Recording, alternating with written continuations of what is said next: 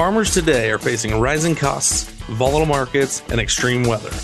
The Better Way to Farm podcast digs into strategies to help you take control of farm inputs and maximize profit so your farm can thrive for generations.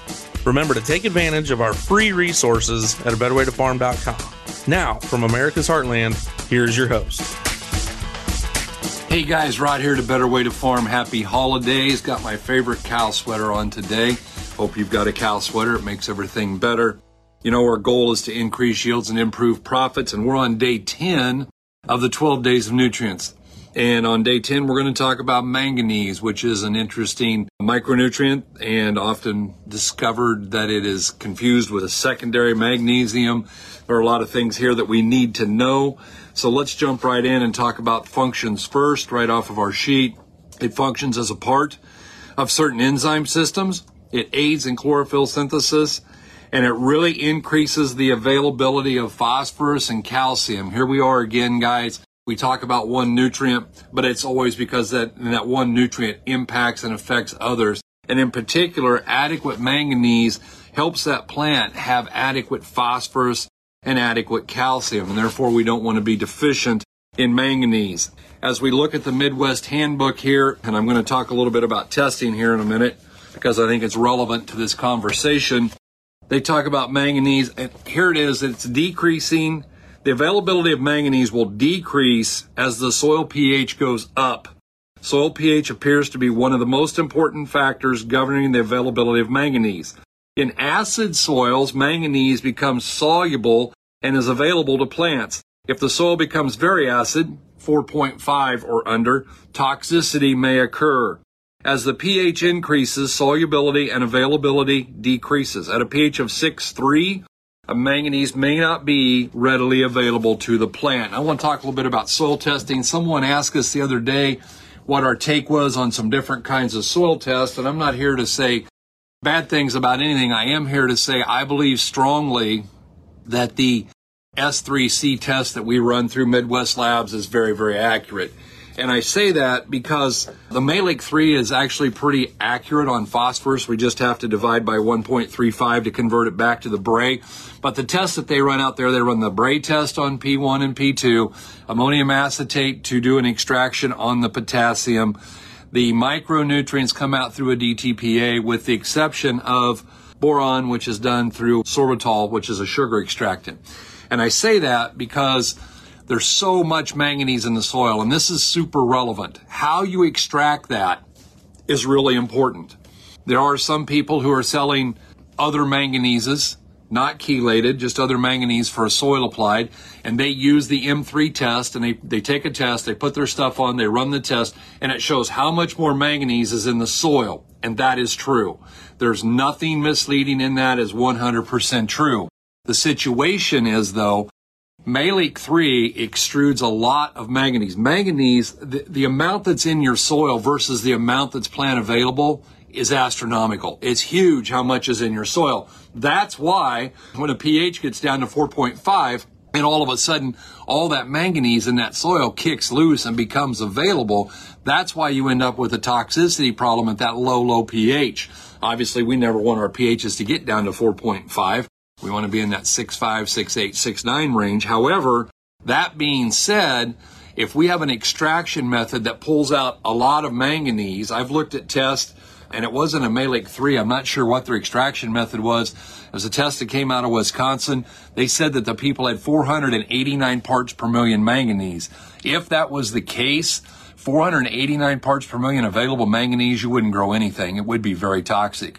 And so, according to Midwest Labs, the medium level is 9 to 12 parts per million. The high is 13 to 30, and very high is anything over 30 parts per million. Obviously, I'm reading that right off the table of ratings. Guys, that is your friend. Table 167, table of ratings, whatever you want to call it, is really your friend for deciphering your soil test.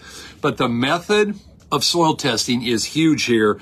And I get people and they say, well, there's no reason to test for manganese because there's nothing calibrated and we can't get a response. I get all that. Unless you're using the DTPA, and then that excuse is out the window because we know very well the predictability of using manganese when we need it. There's 2 or 3 places where we know we're going to need it, and number one is right off of that soil test. And so it's really important that we have the right extraction method, guys, or because we don't get good information, we cannot make good decisions. And I just want to keep driving that home because it's paramount in order to get the right decisions made. As we look into the fertilizer handbook here, and they're talking about manganese, they say that manganese deficiency is likely to occur where there are neutral or alkaline soils. If we have acid sandy soils, manganese may have leached from the root zone, and in peats and mucks it gets tied up. Cereal crops, including several bean species, corn, cotton, tobacco, several fruit and vegetable crops are susceptible to manganese deficiency. Toxicity due to the levels of available manganese may result in acidic soils. Crops that are sensitive to excessive manganese are alfalfa, clover, cotton, pineapple, tobacco, and vegetables. Guys, that's only going to happen if you let your pH get completely away from you. Get down to 4.5, you're going to have a problem. Manganese is involved in enzyme systems related to chlorophyll production and metabolism of carbohydrates and nitrogen. Deficiency symptoms are evident mainly as intervenal chlorosis, which may be confused with iron and zinc deficiencies. In severe deficiencies, the chloritic areas may become gray and then brown, and eventually the leaves may die. Again, magnesium is going to be intervenal striping at the bottom, more of a yellow. Iron is going to be more of a white. Manganese, because it doesn't translocate well, is going to show up in the top, in the new growth, as yellow intervenal striping. And so as we look at these deficiencies, we want to be able to somewhat grab them by the eye, but it's better to find them before we ever can see them, guys. Visual deficiencies cost big, big, big money. Obviously, when we're trying to cure a manganese deficiency, the best way to do that is to go ahead and foliar feed, and that talks about that in here. I'm not going to read that part. Well, just to say, the most effective spray application should be made early morning or late afternoon. Temperatures are lowering during these times of the day, and the leaves will absorb more of the spray. Foliar spraying should be done on cool, cloudy days rather than hot, clear days for the same reason. Avoid applications during the hottest part of the day when the plants are wilted. Also, if we're trying to prevent it, if we're looking at the soil test, and it's very well noted that banned fertilizer applications are much better. Banned application will result in a much more efficient uptake of the micronutrient, which has a tendency to react in the soil and soon become less available to plants. They're talking about using a non-chelated product, which only exacerbates that problem. We want to use the chelated, and we still want to row place it and put it where we need it to be. Talking about from the Western book here, what they see, what their signs of deficiencies are, because we want to be able to identify these. Again, also, this is closely associated with copper and with zinc, and it apparently acts as a catalyst in plant growth processes. The most apparent symptoms of manganese deficiency: chlorosis between the veins in the new growth. Loss of the color is often followed by development of spots and dead tissue, which may drop out, giving the leaf a very ragged appearance, and the entire plant can be considerably dwarfed if we have a manganese deficiency. Coming out of one of our newer books, Eco Farm by Charles Walters. As I look through this, I've really enjoyed getting to spend some time in this and reading what he has to say about this. Manganese aids the oxidase enzyme in carrying oxygen, and it enters into the oxidation and reduction reactions needed in carbohydrate metabolism and in seed formation. Guys, this is responsible for fruit set. It's how we're going to get a better fruit set, and that's what we're after, is more corn, more beans all the time. And so we want to make sure we're doing those things that are going to do that for us. Looking into the Albrecht papers out of its volume 2, and he's talking again about the relationship to calcium, guys. And so excessive calcium carbonate may mean a deficient mobilization of many other essentials from the soil into the plant. It reduces the amount of potassium taken, and unsuspected symptoms of this deficiency may occur in a reduction of the crop. This deficiency is serious, though, because it may carry through several seasons. It also reduces the amounts of trace elements, copper, zinc, manganese, and boron active moving into the plant roots. Guys, having calcium in the right level is a good thing. Having it too high works against us and is not our friend. And we want to make sure that we're not doing the wrong thing here. Too much of any product. Again, that base saturation, we really never want to see that get above 80%. He also says that the visual symptoms of a manganese deficiency vary from necrosis by blotches on the leaves, from chlorosis to breakdown of the seed cotyledons, and especially in legumes. And while legumes are kind of, especially like your alfalfa, is sensitive to too much manganese available, it's also very sensitive to not having enough, and it really changes how that crop grows out. I want to just, not out of any of the books, but in everything that I read as I was preparing for this, and I kept studying and studying, the thing that just kept coming back was that high pH will make it unavailable. And when I say, I'm looking at some soil tests right now for Chad, who I'm going to be calling here in a few minutes, and he's got some high pHs, and that's going to affect the availability of a lot of things. A high pH makes P1 and P2 ratios get real wide, because why? That calcium hangs onto it, makes that phosphorus less available. It's going to impact iron and make sure you can't get enough iron. It's going to hold up your manganese and keep it from becoming available. Likewise, if we let our pH get off the cliff low at 4.5, we're probably going to fight some toxicity in manganese in our plants. Although I don't know that we're going to grow anything very well with a pH of 4.5. We've got to really talk about that and think about how we're going to make that better and how we're going to correct that.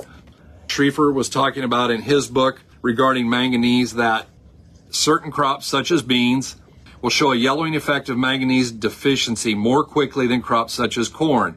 It must be remembered, however, that a crop can be deficient even though it is not detected with the eyes. Those are called hidden deficiencies or hidden hungers. We have set the soil level test of manganese at a minimum of 25 and would prefer it to be near 50. Now, obviously, they're using a different lab and a different extraction method, because we really are pretty happy if we get up into that 25 to 30 range, being very, very, very sufficient. You will note that manganese soil levels are several times higher than zinc, copper, or boron. Because of this, it's hard to really build a soil level that is low. It would require 40 pounds of elemental manganese just to raise it 10 points.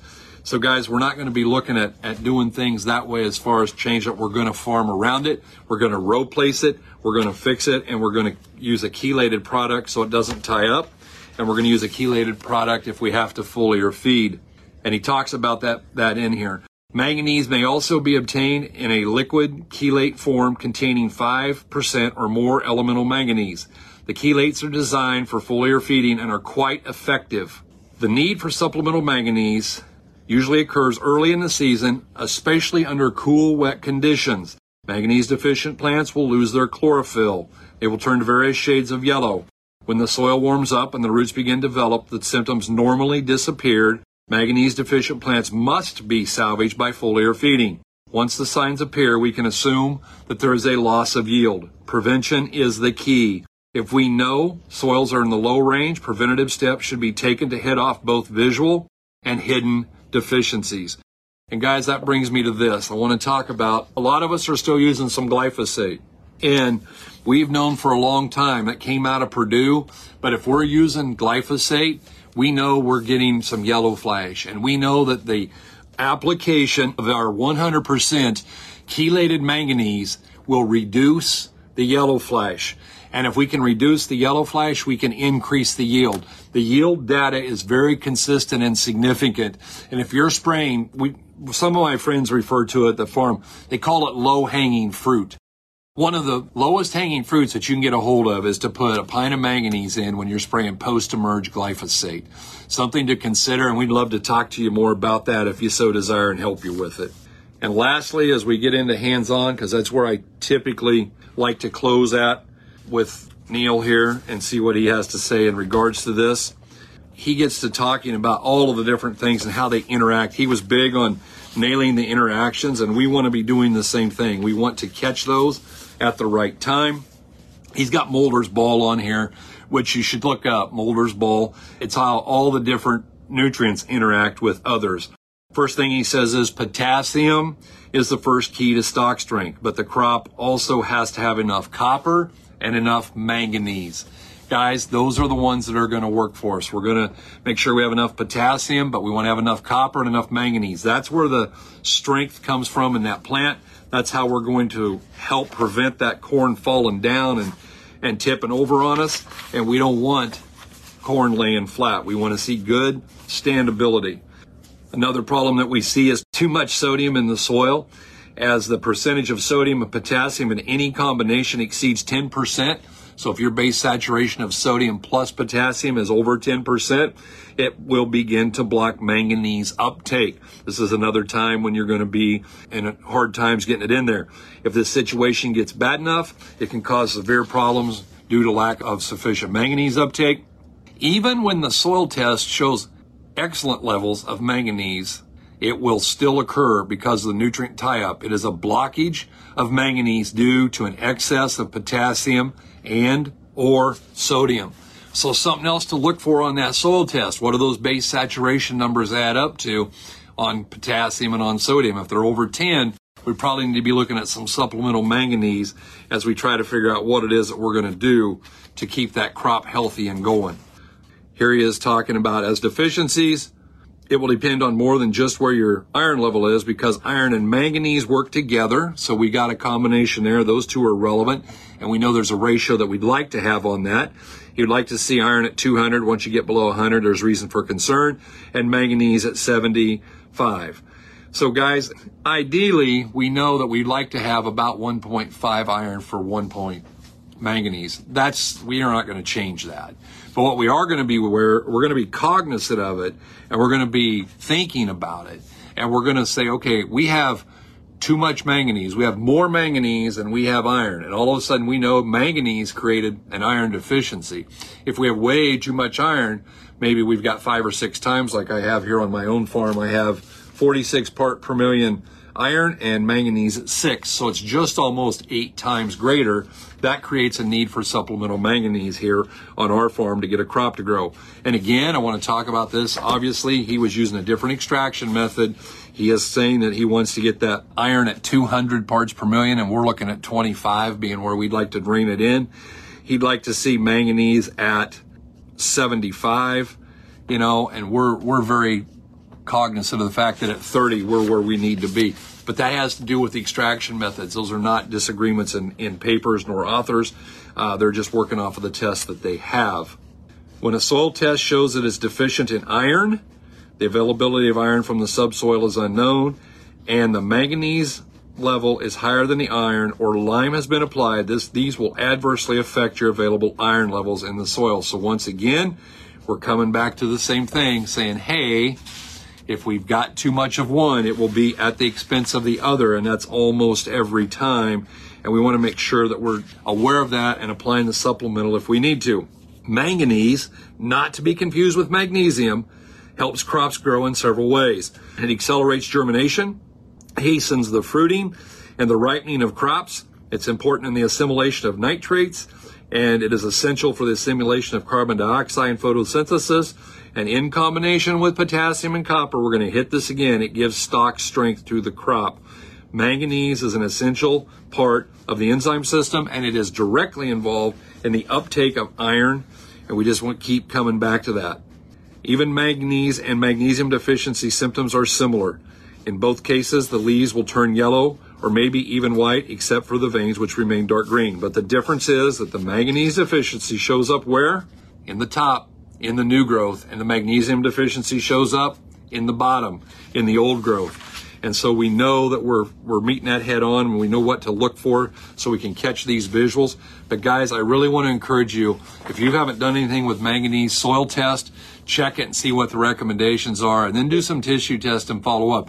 There may be a lot of lost yield here that you can be picking up for a very small amount of money. Manganese tends to tie up in the soil the deeper it is placed, or even naturally if you continue to check it at lower depths in the soil. As an application in the aerobic zone is likely the only time manganese will have any lasting benefit on the amount and materials required and a subsequent cost. Guys, we believe strongly that the best way to handle this is through row placement. And if we put a chelated product in there, it resists the tie-up. It's a lot more likely to get into the plant. We would like to see it applied right in the root zone. And then we'd like to follow that up with tissue testing. And when we come out of that tissue testing, if we're found to be deficient, we're going to foliar feed a chelated product. So I'm super excited. I really like the manganese product that we have. It's done a lot of things for a lot of people. We've seen the need increase. 31 years ago, I think our team sold about 10 gallon, literally about 10 gallon of manganese. And I have no idea how many thousand gallons of manganese we have sold in the last 12 months. The need is really large, and it seems to be ever increasing. I think there are things that we've done in the farming operations that have increased that, and probably going to continue to happen. And as we start learning about what microbial bugs are impacted by what micronutrients, I'm anxious to see what bugs are adversely affected by a lack of manganese. And they will be figuring that out soon, and we're going to be excited to talk about it. Why? Because it's going to make you a lot of money, and that's what we're after. Guys, we appreciate you tuning in, and we hope that you guys are having a really super holiday Christmas. Thank you for tuning in. We look forward to coming back to you with day 11, and we'll be doing that soon. In the meantime, we hope you're having a better day. You're listening on the Verbal Crowd Network. Find more great shows at verbalcrowd.com.